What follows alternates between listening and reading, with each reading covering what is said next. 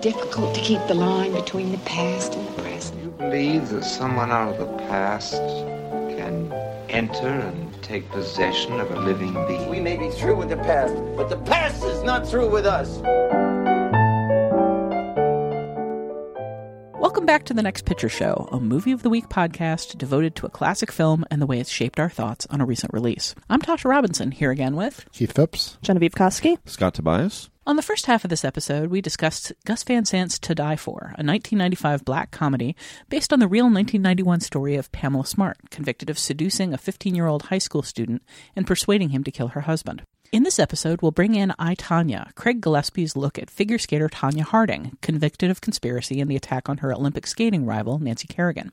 Like Pamela Smart, Harding was a tabloid fixture for a while in the 1990s, as the dawn of the 24/7 news cycle and the rise of tabloid TV series like Hard Copy created an unending appetite for lurid stories of crime and punishment, regardless of the actual truth of those cases. I, Tonya, scripted by Stephen Rogers and based on actual interviews with Harding, her husband Jeff Gillooly, and other players in the Tonya Harding case, is based around the idea that the tabloid truth wasn't the actual truth, and that it doesn't do justice to Harding's real story. The media version of the story had Harding as a kind of white trash thug, violently lashing out against a more talented rival because she couldn't compete against her on the ice. But Rogers and Gillespie present the story from Harding and Gillooly's perspective, through sympathetic performances by Margot Robbie and Sebastian Stan. And their movie outright says that the thug versus princess narrative started long before the attack on Kerrigan, and that Harding's lower-class origins had always held her back, limiting her success in the eyes of snobby figure-skating gatekeepers who would never admit her talent or give her an even shot at fame because they disapproved of her origins. Is that the truth? Gillespie and Rogers are very frank about the way that they're presenting conflicting stories from players with very different perspectives, and that all of this may be self-serving. But like To Die For, I, Tonya takes a light, playful tone with a lot of ugly events, and the film is enjoyable and accessible, even at its most painful. And as a side note, the attack on Kerrigan happened in 1994, and the resulting media frenzy was actually going on as Gus Van Sant was making To Die For. In interviews, he's talked about being aware of the story and how Harding was demonized by the press, which may have colored how he made To Die For, and it especially may have influenced the inclusion of figure skating as a major sideline in Van Sant's movie. It would certainly explain why these stories echo each other so strongly. We'll talk about what I, Tonya, and To Die For have in common after this break.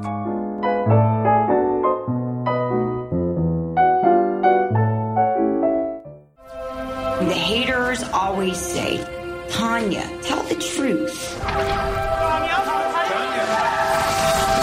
There's no such thing as truth.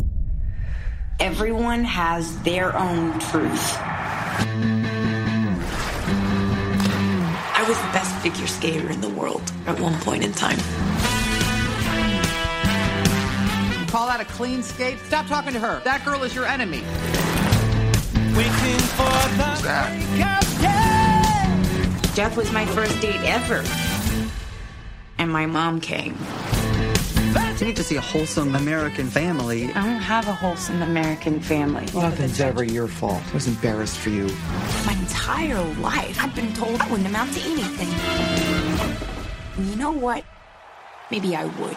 So I'm just going to leave this off by saying I was really resistant to watching this movie. And I remember convincing you. You had to talk me into it. And it was because somewhere in the back of my head, I don't want to hear about Tonya Harding. Like I was just like, they're going to try to like rehabilitate her image. That just seems really self-serving. But I've come to trust Genevieve's perspective. Genevieve, why don't you give the pitch for this movie that talked me into seeing this movie, since other people may have that hump to get over? It does, and it doesn't absolve her of... It absolves her of guilt in this specific case, or of most of the guilt, but it doesn't necessarily absolve her of wrongdoing. It doesn't make her into a saint. What I like about this film is that it explores the nuance of this story in a way that makes you question both the story you know and the story you're being told. Like, I'm really a sucker for meta-narratives, and what I like so much about I, Tonya is the extent to which it is commenting on what it's doing as it's doing it in a way that I just find really, really clever and entertaining throughout. So. What did you guys think? Oh, I liked it. Like To Die For, it has a really tricky tone. It has to balance. And I mean, it is funny. It's a funny film. I think it actually gets funnier as it goes along, but it also doesn't look away from the horrible, abusive relationship between Tonya Harding and Jeff Gillooly. And those performances are great. But Sebastian Stan is remarkable as Gillooly because he comes off as such a ineffectual loser, but he's also, the way he takes it out on Harding is really ugly. And it seems like exactly the kind of way someone like this would behave, and it's totally believable. It's funny to me that, we've seen both of them in superhero stories recently. Margot Robbie as Harley Quinn in Suicide Squad, and Sebastian Stan has been the Winter Soldier since the Winter Soldier started being a thing. And you can see glimpses of Harley Quinn in her here from time to time, especially when she's doing her this big crazy fake smile. grin. Yeah. I cannot see the Winter Soldier in Sebastian Stan at all. No. I had to pause and ask my wife who's playing it, because I'd forgotten it was Sebastian Stan. I didn't recognize him, and yeah. He looks like about half as much dude as the Winter Soldier is. And he makes virtually no impression in the Winter Soldier, which makes it easy to forget him. What about here, Scott? Sorry, what did you think of this film? That was a sick burn. I think maybe I like it a notch less than the rest of you, though I do like it. And I think it may be a similar situation with To Die For, where there are these elements of the film that are in conflict with each other. Specifically, the tone of the film, which is very light and flip and funny, and is almost reminded me of one of those Coen Brothers-esque dumb capers, for sure. So it has that element to it, but it also gets into Tonya Harding's life and her. It's a biopic. It's not necessarily, I think, a portrait of a scandal as much as it is a biopic. Yeah, but I'm saying, I think that funny caper part of it and just the tone of the film sort of takes away from the impact of the abuse and the poverty, I guess, or struggle anyway, that she had to face as well. It makes that seem less serious and have less of a impact, I think. So these two elements are kind of that war for me in terms of really making the film great, though I do think it's a good film, and it was especially good. I saw it back to back with the other big awards chasing sports movie this year, Battle of the Sexes, and this film is a million times better than Battle of the Sexes, so I was at least happy about that. I don't think this movie is nearly as hold or flawed as To Die For. To me, the conflict between kind of some of the tone and the content is handled really well. It could be so easy for this to be another depressing, heavy melodrama about small town girl trying to fight her way out of poverty and being stymied at every turn by, rich bastards.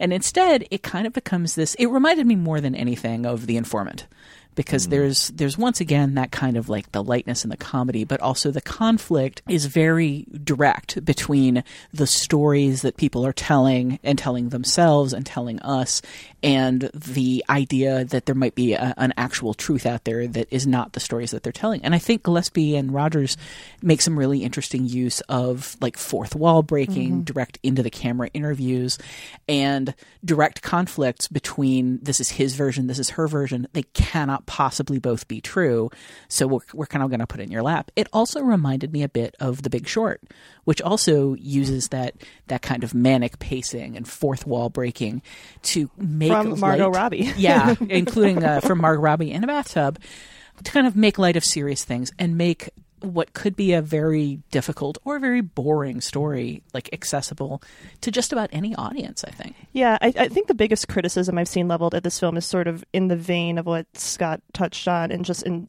its handling of abuse and of domestic abuse, and the reading that it is making light of it. And I don't really have that problem with it, because I think Tonya's history of violence and abuse is just so central to the story that is being told here. And this movie makes it very, very explicit, especially toward the end. There's that kind of monologue from her. She's talking about the scandal and saying it's like I was being abused all over again, but this time it was by you. All of you, you're my attackers. And then when she's talking at the very end about being a boxer, and she's like, violence is all I know. And, we see that her mom abused her growing up. So I think it's definitely a through line throughout the film. And it is approached, I don't think it's approached in a consistently lighthearted way. There are moments, I think, that that you're talking about, that where it plays with a structure that can come off lighthearted. But I just watched this film again hours before coming here with this in mind, trying to look for places where it made comedy out of abuse. Nothing like that stuck out to me on the second viewing. I think it's just having that through line in a movie with this tone, I think maybe creates that sense. I think there's a wryness to the way abuse is handled, and I think it's presented very much as Tonya Harding's wryness, as something that she, like, when we see her talking to the camera, she is an older woman who's looking back on her life and kind of commenting on what she sees as dumb mistakes she made that got her where she is. And she does that with a very mordant kind of humor. She never admits to mistakes, though. She never admits to wrongdoing or fault of any kind. Really? Like that's like such a quintessential part of that character, and I think is like so central to me feeling that it doesn't absolve her entirely, because there's so many instances in this movie where she's like, it's not my fault, where she's blaming someone else for what happened to her. I think that the way the film is structured, you have to see her staying with Galooly in spite of the abuse as something that she's presenting as a mistake, don't you? Yes, I agree in terms of Galooly. She definitely presents it as a mistake. But I think, again, she kind of frames it in a way that, like, this just happened to me. Like, the world just happens to you. There is no truth, and there's sort of just like a disconnect from her own actions, that I think plays out in a different way with the Galooly story. Huh. So this is interesting, because I'm starting to turn a little bit on what's being said here, and that we are seeing the film as a reflection on events of the past rather than a timeline that just moves forward, which I said was a strength of, that was what To Die For does as well. And maybe when you look at it that way and tell the story that way, depictions of things like domestic abuse can be colored a little differently if we're seeing them as they occur in the proper timeline, right? Does that make any sense? It makes a lot of sense, because it's her looking back on, this is how I got here, as opposed to us like watching her make a mistake over and over and hoping she'll get out of it. We know she's not going to get out of it. We know where she ends up. We know a lot of the details of the story. Much like with To Die For, starting with the murder and then jumping back, we know our arrival point. We're watching the departure leading up to it. Where's everybody stand on Allison Janney in this film? I was going to ask that question too. I always like her, and it's a little much here, I thought. I would think that if it wasn't for what it pulls over the credits, where it shows you the actual interviews, a la The Disaster Artist, is side by side. Isn't that cheating though? I mean, it's like, it's super cheating, but it's still super effective. Yeah, it's effective, but the character has to work on her own. Like, nothing against. Maybe I'd feel differently if I watched it again, but I thought it was just. It grew increasingly cartoonish over the course of the film. You definitely feel that. There's like one point where the story is very focused on Tonya and Jeff, and then her mom interjects like, well, we're really losing my storyline here, which is, I think, very funny, but it does kind of underscore the somewhat caricature aspect of that. I think she's at her best in the early scenes when she's with Tonya as a child. Yeah, I love the scene of her taking her to the skating rink. Yeah, the overbearing stage mom stuff works really well, and I think it grows less effective as the film goes on. I love Allison Janney in this film. Okay. I agree that the character itself feels incredibly over the top. I mean, the character feels like a cartoon, but I think that serves the over-the-topness of the movie itself. I think because this movie is presented so much as a series of subjective perceptions, particularly Harding's subjective perceptions, the fact that Allison Janney's character is so over-the-top, that's how she saw her mom. And she may have seen her mom as an outsized cartoon who dispensed nothing but invective, and particularly ugly, over-the-top, ridiculous invective. I think the reason this movie resonated with me so much is because it doesn't ever pretend to be the truth. It's all about these subjective perspectives and how these people see each other and see what they went through. And it could all be a bunch of lies. It just makes them very entertaining lies, I think. This movie is just so much, for me, a reflection of its protagonist, like in its style and its filmmaking approach. Like, it feels like Tonya Harding as a movie. I mean, it's big, it's brash, it's unsubtle, it says what it's thinking, it's maybe not entirely honest all the time, and it's surprisingly very technically accomplished. Oh, yeah. We I don't want to end this first segment without talking about the skating sequences, which they make this film so much fun. Like, they're so good. I think, Scott, when I talked about it on the show for Your Next Picture Show, you put it like, there's no reason for them to be as technically accomplished as they are. No, it's like it vastly overachieves on that front, because the rest of it is done in that mock documentary style, and there's not a huge amount of flash to it. And then you get to the skating sequences, and they're really well done. And I think that strengthens the film so much because her style on the ice is so relevant to the story that plays out, and relevant to our whole perception of what figure skating is in terms of it being a sport or being spectacle or some mix of the two, and the trouble that it's always had about getting the type of, it's gotten the attention but not necessarily the respect that other sports in the Winter Games get because of these stylistic aspects that overwhelm the athleticism that somebody that a Tonya Harding, who may be somewhat devotes their life to it. Right. I mean, just somebody who can pull off the triple axel or pull off, a physical feat that the other skaters can't pull off, that should be rewarded for that. And the film needed these sequences to be as good as they were to get that across. To have a good underdog sports story, you have to make the argument that the underdog is good at sports. And in this case, there's such a contrast between those shots of her off the ice, smoking sulkily and throwing her cigarette on the rink floor, and what she looks like out on the ice. If those scenes felt fakey or artificial, I don't think that the film would work. Like, we have to admire her. Like you were saying about Ileana Douglas's character in To Die For, it's important that there's something that she's good at, that she's accomplished with, and that defines her life. And it's important that she cares as much about skating as she does. Most people don't even understand how insanely difficult it is to attempt a triple axel. But there's a reason why nobody was trying it. You skate backward, and then take off from a forward position on your left leg, and then somehow fucking hurl yourself blindly 3.5 rotations like you're light as shit, which I'm telling you Tonya never was. Land on the opposite foot on the back outside edge of a razor-thin blade. It's that extra half rotation when you already did 3 that made us call Tonya the Charles Barkley of figure skating. Well, to wrap up before we get into connections, can we just talk a little bit about the performances? We touch on Sebastian Stan and how completely he disappears into this kind of nebbishy thug kind of character. But Robbie is also incredibly important to this film in terms of her bigness and her brightness. Allison Janney is just a perpetual winner for me. I think that as cartoony as that character is, it wouldn't work as well for me if somebody else was doing it. What else stands out for you about the performances? Well, and the character is also cartoony, but I enjoyed Paul Walter Hauser as Sean, Jeff Galooly's sidekick and self-styled security expert. He's just like a human shudder. Like, I can't look at him without just going, yeah, exactly. No, it's well cast throughout. Was there anyone else? Well, if we're throwing around cartoonish as a descriptor, you got Bobby Cannavale as the hard copy guy who, speaking of, did not recognize, and then I was like, oh, obviously it's Bobby Cannavale. Oh my gosh, it is. Now I don't recognize. This is like Zac Efron in The Disaster Artist. Right? Yeah. I mean, that character is not hugely pivotal to the action, but he definitely does sort of give voice to some of the themes, particularly as they pertain to the 24-hour news cycle and the story's place in it. I wish there'd been more of him, or maybe just a better use of him. I thought he felt very artificially inserted. Yeah, it felt like he was put throughout the movie to set up the last act of the movie, kind of, but he didn't really have a place in it before then. But you can't really introduce him at the very end either. So. Yeah, that's true. Well, you know what else we can't suddenly introduce without no warning is a break for an ad. Segue. So I'm going to just suddenly introduce a break for an ad. We'll be right back after this break to talk about the connections between I, Tonya and To Die For.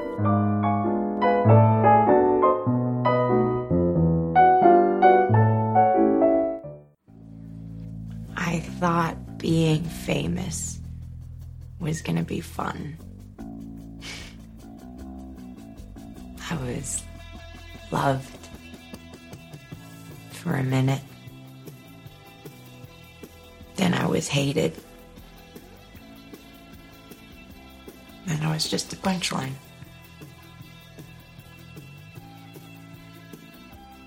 It was like being abused all over again. Only this time it was by you. All of you. You're all my attackers, too. Now it's time for Connections, when we bring these two films together and talk about all the things they have in common. I think the thing I most want to get at here is looking at how these two films deal with sensationalism in the press. I think To Die For focuses less on the role of the press as like actively culpable, as having a part in reconstructing the story in a bad way, but it is sort of there in the background as enabling her and enabling this whole story. It's just kind of a background thing. One really interesting contrast to me between the two movies is how much Suzanne in To Die For understands the press and is trying to weaponize it for her benefit, whereas Tonya Harding is in the other side of that, is dealing with a press that is weaponized to destroy her. She doesn't have control of her narrative in the way that Suzanne at least seeks control of her narrative.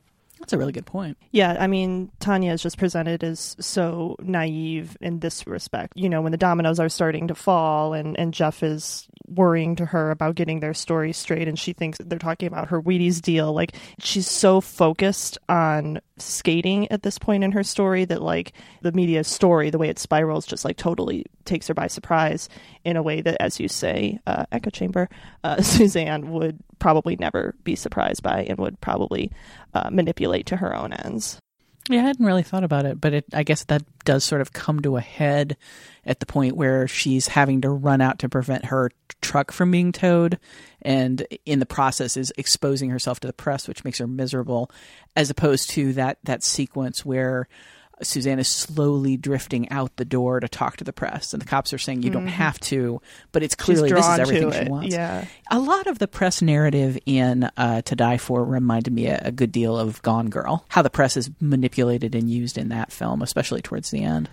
Yeah, I mean, with I, Tonya, I found it so hard to think of it outside of this sort of cultural reevaluation we've been going through the past year or so of the stories of the dawn of the 24-hour news cycle, you know, with OJ Made in America last year, and then you had Casting John Bonet, that documentary from this year. That was another big story from this era that sort of reckoned with the blow-up of media scandal that was happening in the mid-90s, and this is part of that little mini trend too. Again, I kind of briefly mentioned this in the first half, but like To Die For doesn't have the benefit of hindsight that I, Tonya, and these other films I'm mentioning do, so it doesn't have the sort of reevaluation feel that this does. Yeah, you can kind of see them try to figure it out. Another movie that's kind of doing the same thing, much more wildly, but Natural Born Killers had the Robert Downey Jr. character who was like supposed to be...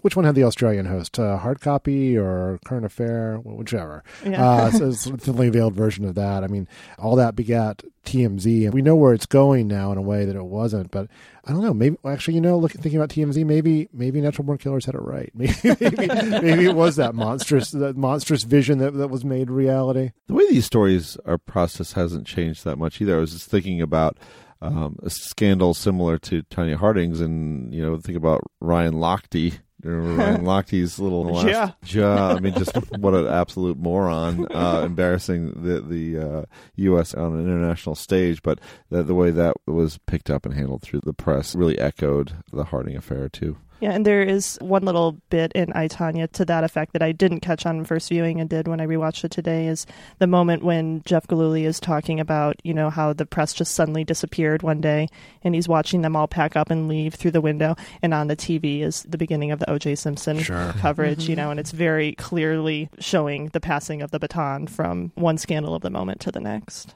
I was around to experience this scandal, or the Tonya Harding affair, and I think I'm grateful for this movie for giving this kind of a context for what happened without completely letting her off the hook. The media narrative was slanted in a way that was very harsh to her and didn't really give you a complete picture of what her life was like and what she was like. And it was nice to see just at least a shred of redemption in this movie, or at least the suggestion thereof. Yeah, at least one more dimension to the story, a third dimension, or just the acknowledgement that there are more dimensions. Yeah, that it's not all easy heroes and villains. Just a curious bit of perspective. There's there is still a very active Dissolve Facebook group from our old website, the Dissolve, and it's attracted a lot of younger film enthusiasts. I noticed the conversation there. Some did not know who Tonya Harding was. Oh, sure. Interesting to think something that was so inescapable for a while in our lives has only been revived for some people, or it's a new story thanks to this film. I mean, do you not work primarily with millennials at Up Rocks? Yeah, well, a little bit of that. They're going to be informed about this kind of thing, though. There's a big difference between informed and lived through it. I mean, I work with a lot of millennials who are just perpetually that's not something I'm aware of because I wasn't around for that. We've gotten some of that with from Genevieve. Yeah, I was just about to say, I feel very proud that this is actually something that I remember living through that we're talking about, and I don't have to be I was too young, Scott. I don't remember. Wow, you've got your Suzanne Stone voice right down. Let's talk a little bit. Speaking of Suzanne, let's talk a little bit about women's ambition. Both of these movies are about women from small towns trying to make it onto our world stage. But what I find really interesting is while both of these movies are about the gatekeepers that get in their way, the kind of unworthy and sleazy and unpleasant gatekeepers that get in their way, it feels like To Die For is very down on Suzanne's ambition, not just because it's empty and unworthy, but because it's presented as in contrast to the family that she could have and that she is not interested in. To me, it feels very dismissive about a woman wanting to do something that isn't have kids and settle down. Whereas Tonya Harding's story feels much more about she deserves this fame and people are blocking her from it. I think with To Die For and Suzanne, it's more about ambition divorced from substance that is being critiqued. We are made very aware of Tonya Harding's gifts as an athlete, throughout this movie. Her ambition is based in very obvious, concrete talent, whereas Suzanne, she's striving toward a goal that doesn't feel well formed. It's just, she just wants to be seen. She wants to be famous. But as you said in your keynote, it may be being a journalist. It may be being in a movie. She doesn't really know what she wants. And she is willing to work really hard and put herself out there in a way that is admirable. But we don't really get the suggestion that there are the goods to back it up. She has ambition and she has the drive. But whether she has the talent, I feel, is more of an open question than it is in I, Tonya. Well, she's very, very pretty. And yes. She is very aware of it, and she weaponizes it. Mm-hmm. Whereas Harding seems to come up against the fact that, she's not built like Nancy Kerrigan. She's not tall and thin. Paris is a shape. She has some fairly muscular, serious thighs, but they give her kind of a low-slung, dumpy look compared to some of the women she's competing with on the ice. They had to actually pad Margot Robbie's body to give her that shape. And I think it's interesting just the way both of these films kind of look at women's bodies as commodities that they can leverage through ambition, but that also hold them back if they're not fitted to that ambition, or at least to people's image of that ambition. Yeah, and to that point, I think it's interesting how we see costumes as armor in both of these films, and I think sort of as a reflection of what you're talking about, Tasha, and putting on armor to go into a very specific kind of battle, and there's also the matter of her just embracing. I think it kind of the film admires her for embracing who she is. This is my tacky costume, this is my horrible music, and everything I do on the ice balances out this, so deal with it. I think there's a certain amount of admiration for those choices and her willing to stick with it, even if the admiration kind of stops once the skating stops. Gosh, I hadn't even thought about costumes as a connection, but gosh, you're right. I mean, the costume design alone in To Die For. Oh my gosh, her outfits, they're amazing. They're so good. Are they so good? Oh, I mean, they're horrible, but they're horrible in a really smart way. She's just always so focus pulling. Her outfits are always conceived in order to make her the center of attention. They're very busy. This is a visually busy film. There's a point in the film where she's sitting opposite her husband in the living room, and I don't quite know what to look at, her or the wallpaper. It did make me think a lot of Clueless, which also came out this sure. year and used costumes a similar effect. Yeah. Yes, and I think I appreciate the degree to which I Tonya aligns itself with Tonya Harding's irritation over those elements of style being such a big factor in holding her back and keeping her from the world-class status that she's seeking, because she's worked so hard and has so much athletic ability, but isn't fitting the mold of what a figure skater is supposed to be, or what they conceive a figure skater is supposed to be, which to her and to certain sports types like myself seemed like a lot of BS. Right? I mean, there's a lot of BS, I think, in both of these movies in terms of people holding the protagonists back, and both of them kind of seem to need to overcome that. They do it in very different ways. Who's holding Suzanne back? I just come back to the meeting with that producer and his horrible, tacky joke, which is very expressly grooming Suzanne to service him sexually in exchange for very undefined favors. And that sense that we meet him like giving a seminar at a convention, like he's meant to be in a position of power, and she comes to him for advice, and he basically says, blow me. Like he says it in an elaborate way, but that's what it amounts to. And there's that sense that, people like Wayne Knight she sees as him as in the way, because he doesn't have ambitions any bigger than sit behind his desk and churn out non-original cable programming. Like she kind of makes her own barriers in the way that she comes to these men looking for validation, but like there's nobody who's helping her in her ambitions. There's nobody who's forwarding her for her talent or for her ideas. They either want something out of her, or they're baffled at the idea of her wanting something at all. It's the promise of barriers to come. Both of these movies center on bad marriages, or at least marriages that the protagonists see as bad. And I think it's really interesting that Tonya really convinces us that this relationship is bad. I still don't quite get in To Die For, like what's so bad about Matt Dillon's character, why he's got to die. He wants kids. Yeah. He wants kids. He wants her to settle down, and this is not acceptable to her. You know what it does to your body. It's just gross. Suddenly you have boobs, and that's terrible, because there's nothing that the media hates like boobs. Why can't she walk away from him? Why is it necessary to murder him? There's that line, if she divorced him, he would get the condo and the car and Walter. She'd get Walter, yeah. I mean, I think in terms of Suzanne and Larry, there's that scene where Larry is kind of telling her his plans for like taking over the restaurant and what her small stupid role in his stupid plan can be, and talking about kids, and like the filmmaking in that moment, like with the music and the keyhole focus on his face, surrounded by black, and like her face just goes dead. Like it really feels like she's having a mental break in that moment. I'm not saying that like justifies what she does, but I think it like explains her behavior going forward, rather than like this is a resentment that she has carried through the entirety of their relationship. I think it's interesting that both of these films feature a bunch of different ancillary relationships, and that virtually none of them are supportive in a healthy sort of way. I mean, Tonya Harding obviously has her husband and her husband's terrible friend. She has her coach, who really tries and kind of comes back when she doesn't necessarily deserve it.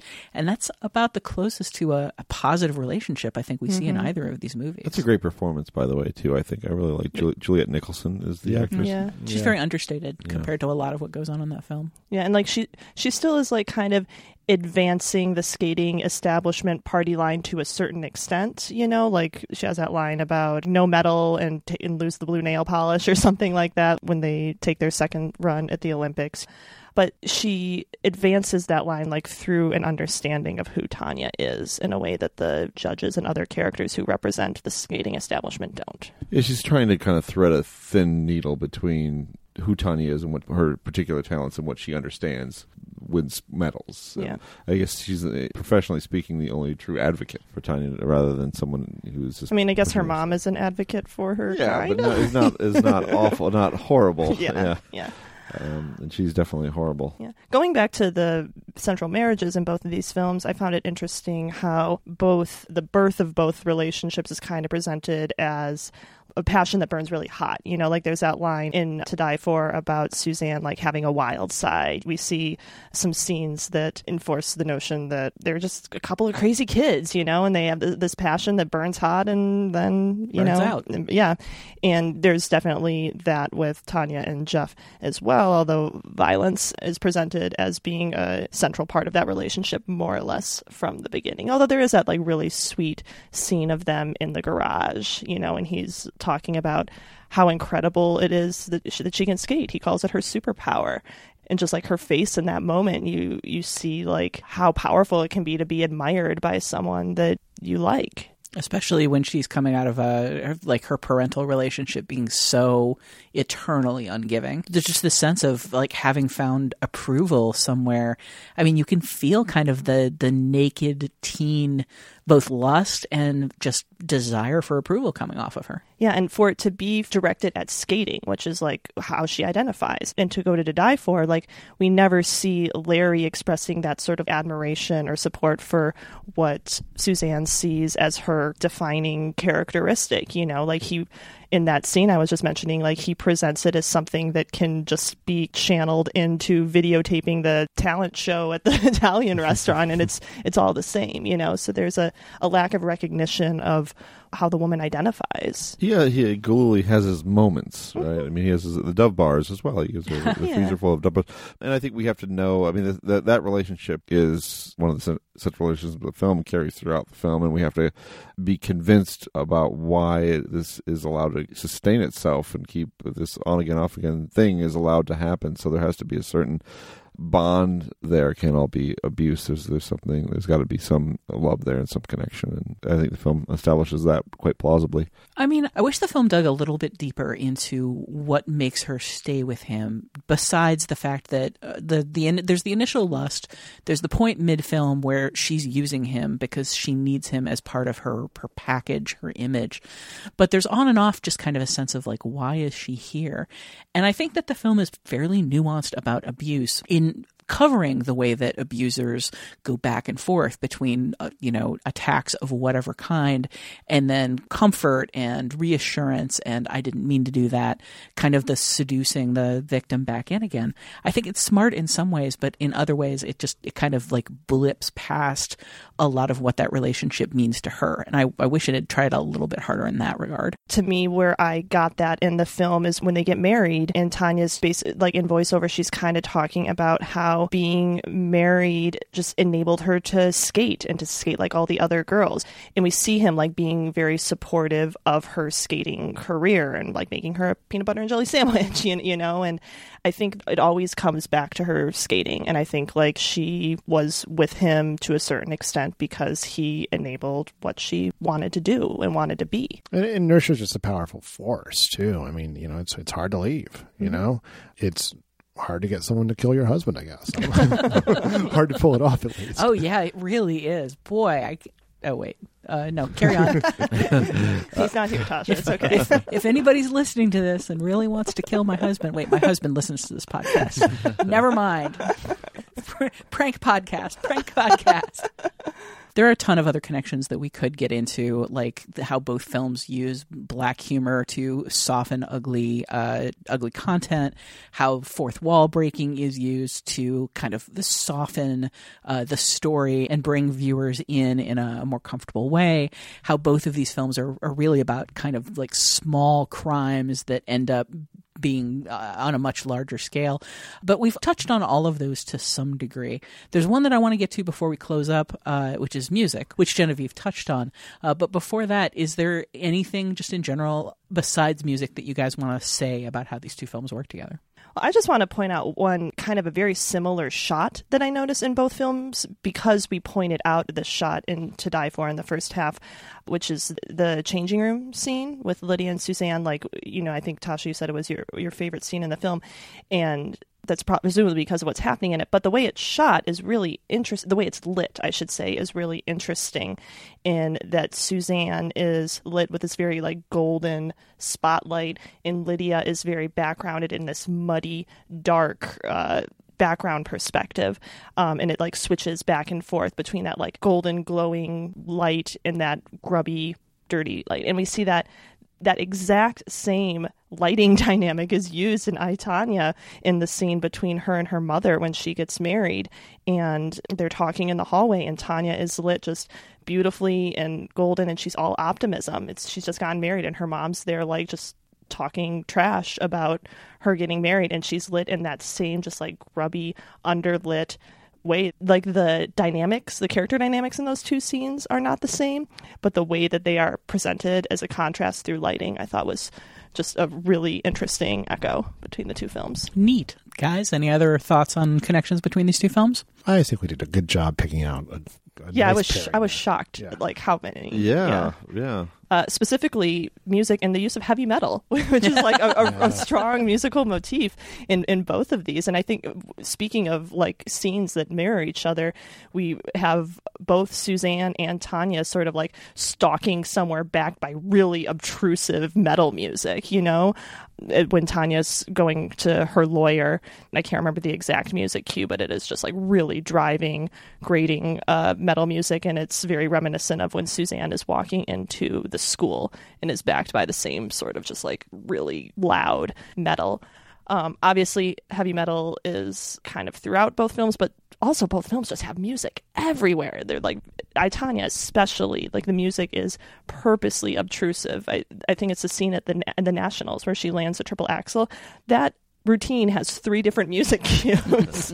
You know, like you have the beginning where she lands a triple axel is one music cue, and then it backs out to do that slow motion, you know, with her talking about it. It's a different music cue, and then it comes out of it to another music cue. It's, you know, I feel like I'd need to go back and rewatch I, Tonya to catch the music, because there's so many things going on in that film narratively.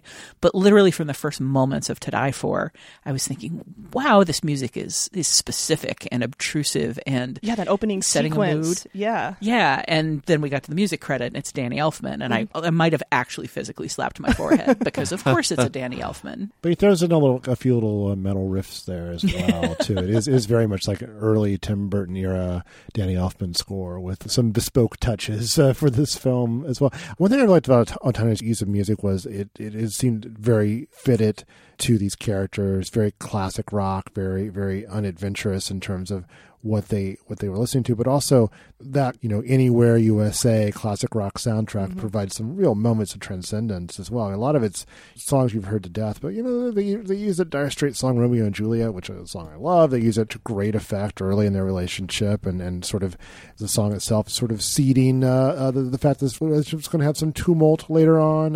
It's all quite well done. Yeah, I like the use of Supertramp's Goodbye Stranger at the end of their, you know, and the chain. Best use of the chain in a movie this year. Sorry, Guardians.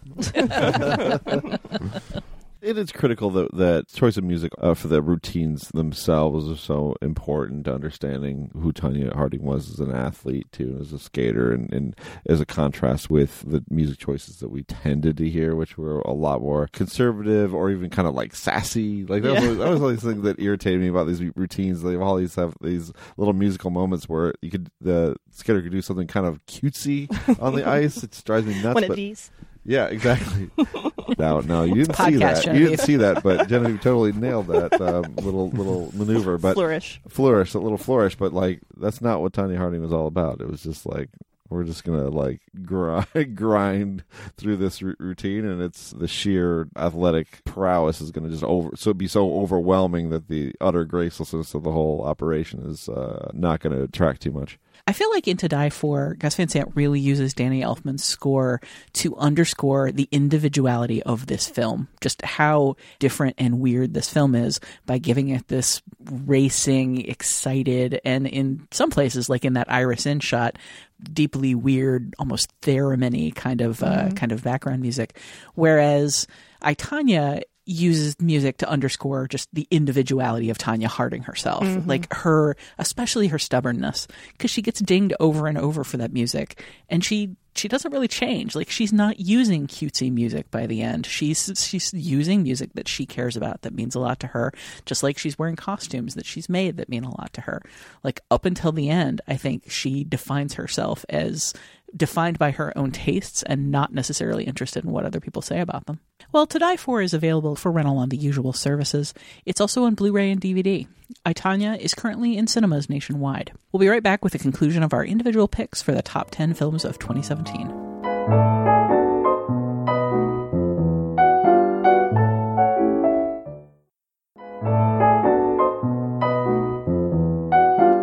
Normally, this would be the part of the show where we catch each other up on films or film-related items that we've seen in the interim since our last podcast. This is Your Next Picture Show. But instead, we're going to use this time to catch up on, once again, things that we would recommend in general to people because they were our top 5 films of 2017. This is going to be the second half of our top 10, starting from number 5 and counting up to number 1. Genevieve, why don't you kick us off with your number 5 for 2017? Sure. My number 5 is something that Tasha brought up in the last half of this episode. It is The Breadwinner from Nora Twomey. It's the only animated film on my list this year. Coco would be in the top 20, but didn't quite crack the top 10. But The Breadwinner's there by virtue of the way it navigates its heavy source material really deftly in a way that makes it compelling and watchable.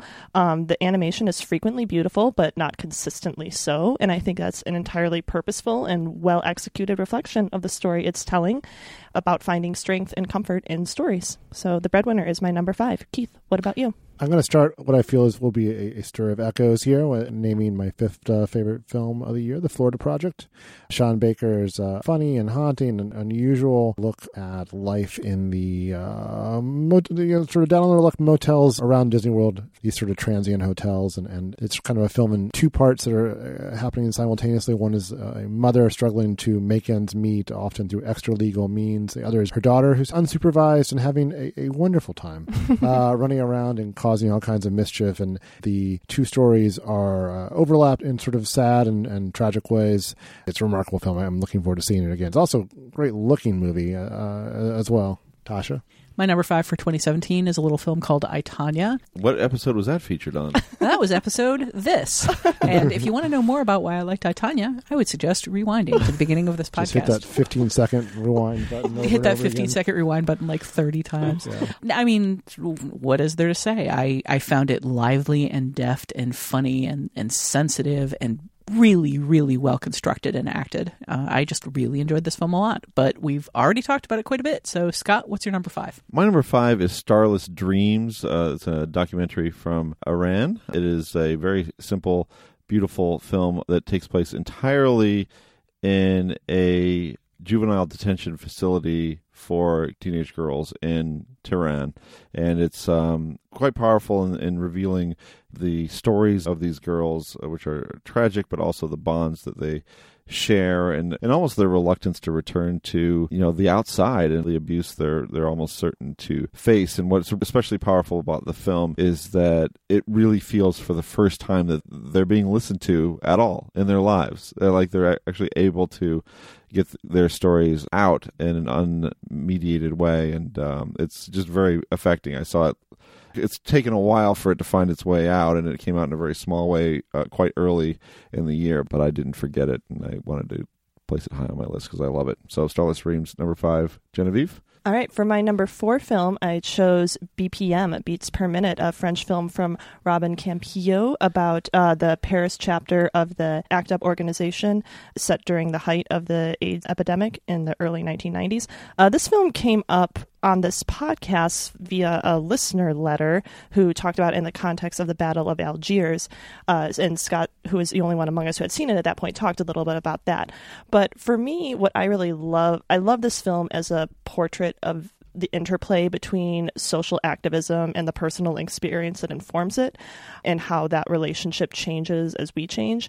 It's a really devastating film that ends in really devastating fashion, but it finds among all that devastation these moments of love and hope, as well as discord and hopelessness. And it just brings so much nuance and shading to the story that's being told on kind of 2 levels between the personal and the communal experience. I think the balance it strikes between those two levels of the story is really successful and extremely affecting. This movie definitely wins the prize for making me cry the longest after it ended in 2017. I think it was a good solid 20 minutes of crying after it ended. So there's an endorsement for you. In front of a fireplace to the music of Sufjan Stevens. This was the devastating film for me in 2017. Sorry, Call Me By Your Name. Beats per minute is my number 4. Keith, what about you? This film called Call Me By Your Name. I think once again I'm going to be first to name a film that others will probably be naming later on. We talked about it last episode, so I won't go into length, but it's I'm still totally taken with its slow summer-long romance in this idyllic setting where things don't seem all that consequential until you realize that people's lives are being reshaped in ways that they hadn't imagined as the summer began. So I'm remarkable movie. Check it out if you haven't seen it yet. Tasha? My number 4 is Brigsby Bear, which is a film that probably everybody who listens to this podcast regularly has heard me go on and on about. I saw it at Sundance last year, so it's been almost exactly a year. I came back from Sundance touting it. I went on this podcast and touted it. I touted it a bunch during the end of year kind of stuff. It's a very small film. It's Dave McCrary's debut film, co-written and starring Saturday Night Live's Paul Mooney. And it stuck with me in a really emotional way. I'm not a big emotional film goer a lot of the times, but this movie, it's about a man who is raised under very unusual circumstances and ends up obsessed with a TV show called Brigsby Bear. And eventually he tries to, when the show is no longer available, for reasons best discovered not by watching the trailer, but by watching the movie, he sets out to recreate it himself with his friends. And it goes to a very Be Kind, Rewind kind of place, talking about the joy of creativity and community and being in an environment where you're allowed to express yourself. It reminds me just a little bit of Lars and the Real Girl in that it's got that same sort of sense of a group of people supporting somebody through an extraordinarily unusual delusion, but it's light and funny and fast-paced and friendly and deeply, deeply weird in a way I very much enjoy. So who directed Lars and the Real Girl? Who did direct Lars? Craig Gillespie, director of I, Tonya. There you go. All right. A good reason to love that movie. Also, Mr. Woodcock. Strangely, I have not seen that one. Yeah. Scott Tobias, what is your number 4 film of 2017? My number 4 film is Brawl in Cell Block 99, which is a just filthy little filthy little indie exploitation pulp film by S. Craig Zoller, who did Bone Tomahawk. It has one of my favorite performances of the year by Vince Vaughn as a dude who lands in jail and then has to make some pretty tough choices once he's there. It's just one of those just two-fisted genre films that I love, but it's also got its own distinct style. It's just like Bone Tomahawk. It's over 130 minutes or around 130 minutes long, and it uses that time to draw out elements, atmosphere that you wouldn't necessarily expect from a film like this. I mean, I could have spent all day just touring the medium security prison that Vaughn lands into to start his prison descent, but I thought it was quite good. And you can watch it for like 99 cents on iTunes if you haven't seen it yet. Oh, that is a well so if you have $0.99. A strong stomach and you like the lowdown genre fare, I think this is first rate. It's only really gory at the very end. I mean, building up to that, there is a lot of just really extraordinary character work and story work. I'm also a fan of that film. He beats up his car. He beats a car to death with his bare hands because he's angry. Genevieve. So, number 3, I have The Florida Project. Keith, you were right. Keith already touched on a lot of what I love about this movie. I'll just kind of underline the unexpected beauty that Sean Baker finds in this unusual setting and the way that beauty colors the story we're seeing. The performances are also really great, but in my mind, the thing I always come back to again and again with this film is the visuals. The Florida Project at number 3. Keith, what about you? Get Out. No, I will not. Number 3 is the film Get Out, which we covered in episodes 66 and 67 earlier this year, which is Jordan Peele's directorial debut. One half of the Key and Peele comedy team. He decided to make a horror film for his first directorial project, and it's a remarkable one that has a lot of the social satire from his work with Key and Peele, but is effective first and foremost as a horror movie.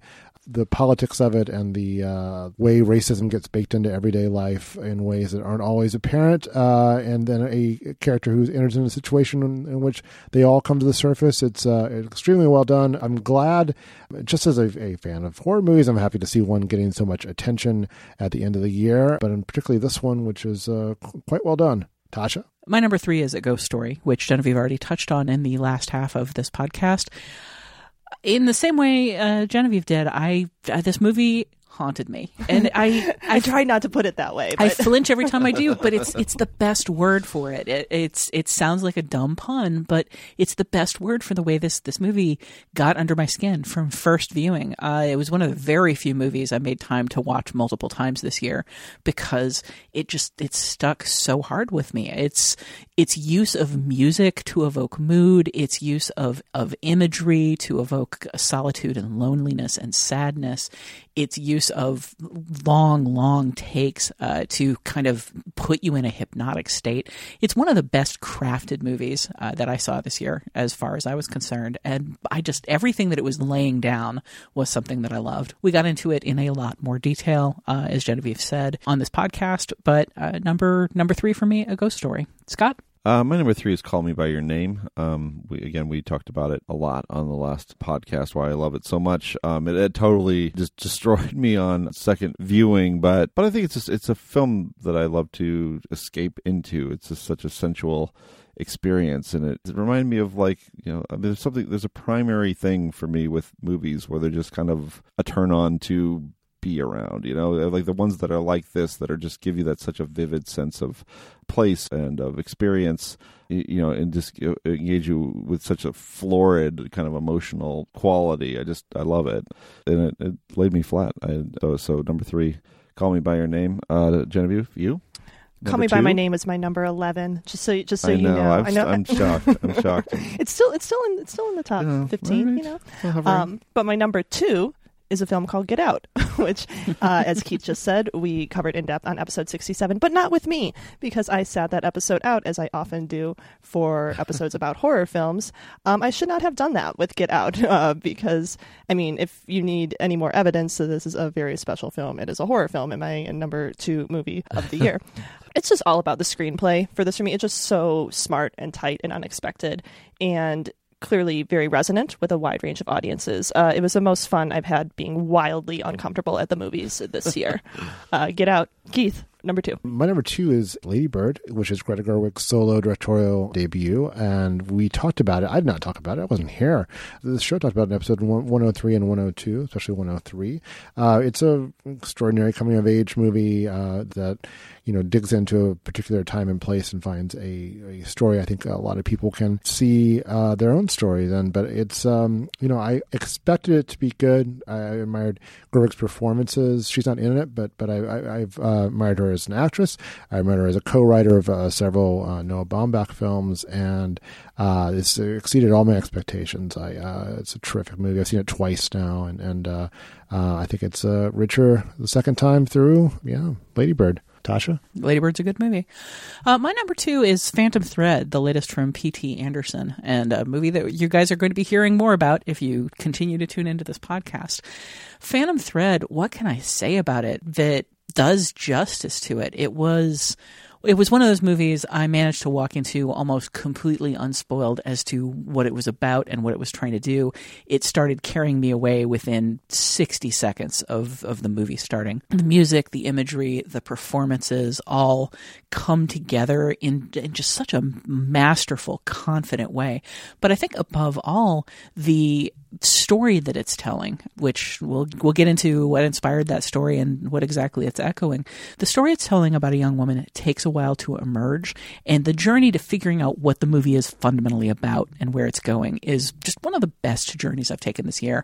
I don't want to spoil anything more for people who haven't seen it yet. You'll have time to watch it before our next set of podcasts, which we'll get into in just a minute. But number 2 for me, Phantom Thread. Scott?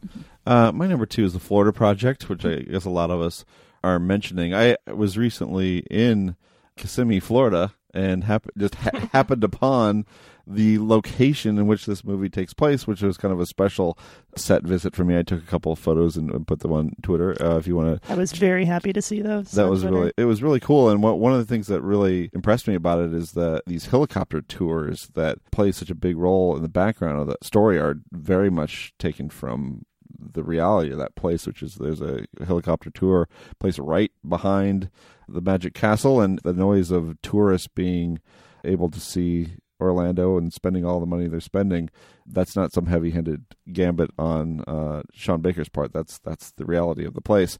But one thing I want to quickly mention that wasn't mentioned here is Willem Dafoe's performance, which is one of his best, and really kind of is at the heart of this film's empathy, I guess, towards these characters and what they're going through, because Willem Dafoe is in this his character is in such this awkward spot where he really understands his tenants very well and what they're going through, and certainly what the children are having to go through. But he also has to run the place, and it's a very tough spot for him to be in. The way he handles himself is so touching, I think. So that's just one little aspect of the film I love, but I love so much about it. So The Florida Project is my number 2. Genevieve, what's number 1? I feel like I should have you all say what my number 1 is in unison because you all know 1, 2, 3. Lady Bird. Yeah. I could have said I was saying it in September. Yeah, Scott called it before I'd even seen it. Yeah, no brainer here. I just fell in love with these characters and all their loud flaws and quiet virtues the minute I met them. The writing and performances are just in perfect harmony, and it's a film I want to return to escape to again and again. I've watched it 3 times already. I foresee many, many more in my future. Lady Bird, my favorite film of 2017. Keith, what's your number 1? Number 1 is the Phantom Thread, which I won't belabor. We got it all next week, next episodes to talk about it anyway. But I did not know what I was going to get going into this movie. I knew very little about it. I did not, I guess, expect some sort of strange middle ground between There Will Be Blood and Punch Drunk Love. It's a story of power struggles and love and weirdly offbeat humor as well. We'll get into it next week. It's a rich film. I'm eager to talk about it, but for now I'll pass to Tasha. I'm glad that one rated for you. My number 1 is Get Out. This will come as no surprise to anybody who listened to the Film Spotting top 10 of the year. It was the film that showed up on most of our lists. It was the one big crossover of the year in a very scattered year for the 4 of us who participated. And it's all been said before. I'll just say I think that this was the best constructed movie of the year. I think that the script is just watertight and brilliant. And it's a mark of how much examination it stands up to that we did so much examination of it on this show. But it also, once again, it was a movie that stuck with me. It was a movie that moved me. It was a movie that brought up vast wells of emotion in the theater and then kept me thinking for days and weeks afterward. Jordan Peele's Get Out, my number 1 film of 2017. Scott. Yeah, I mean, Get Out's on everybody's top 10 list, except mine. Because my number 1 film is Phantom Thread. It was funny, I was thinking, I got towards the end of the year, and I was like, is Brawl on Cell Block 99 going to be my favorite film of the year? And then I saw Call Me By Your Name, was like, oh man, this is great.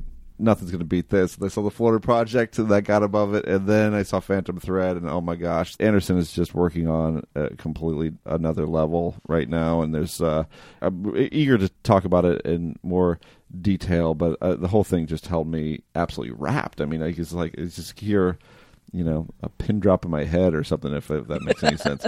I was maybe that makes me sound like an idiot, but in any case, it was just so mesmerizing and full of mystery and revelation and humor, and he's just on all cylinders with this movie. I absolutely love it. So Phantom Thread, number 1. I should say I'm the only one among us who did not see Phantom Thread in 2017. I am not the lone anti-Phantom Thread person in we this are group. hyping it At least up not yet. You're not going to be. I'm just going to go out on. I'm not going to pull a Scott and say it's going to be your favorite film, but I am going to predict that there's so many things in this movie that are going to play directly into your preference zones. As for now, it's just an asterisk on my films of 2017. Do we have other asterisks? Because there are a few films I haven't seen that I feel like I need to note.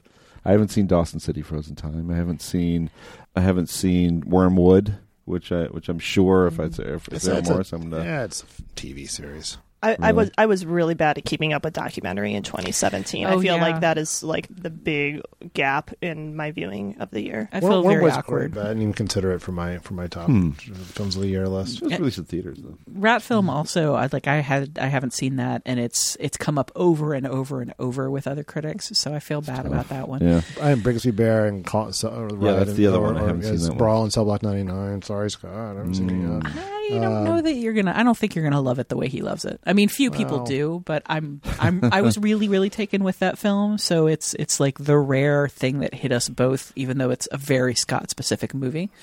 You know, Scott, when I think about it, I mean, Brawl and Cell Block 99 and Florida Project and Call Me by Your Name and Phantom Thread are all they're fundamentally the same movie, right? They're so similar to each other. They are movies.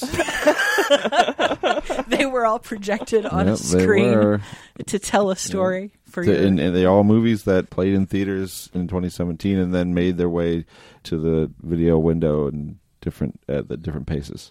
Well, we recommend all of these movies. There's a lot of crossover between our lists. I feel pretty proud, I think, that, I mean, we all saw probably hundreds of movies this year. Like, if your viewing habits are like mine, and I think at least two people in this room watch more movies than I do more successfully, we probably saw hundreds of movies, and yet we pretty consistently managed to end up discussing the movies that we felt most passionate about and that we are bringing up here again at the end of the year. So go us. Four of my 10 were films that we discussed on the show. Five of mine were. Yeah. 6 if you expand it to the top 11 and include Call Me by Your Name. If I can't include that one, you can put it on the list. Well, at some point you've got to call an end to asterisking, and I'm going to call an end to asterisking. So that's it for this week's edition of The Next Picture Show. Our next episodes come out January 23rd and 25th. Keith, tell us what we're going to be discussing. So in our next episodes, we'll be looking at 2 depictions of romantic relationships as power struggles, sometimes between 2 people, sometimes between 3, sometimes involving the dead, sometimes involving the notion that some existences can be a kind of living death. Specifically, we'll be discussing Alfred Hitchcock's 1940 film Rebecca, an Academy Award winner for Best Picture, and Paul Thomas Anderson's latest Phantom Thread, a film deeply influenced by Rebecca.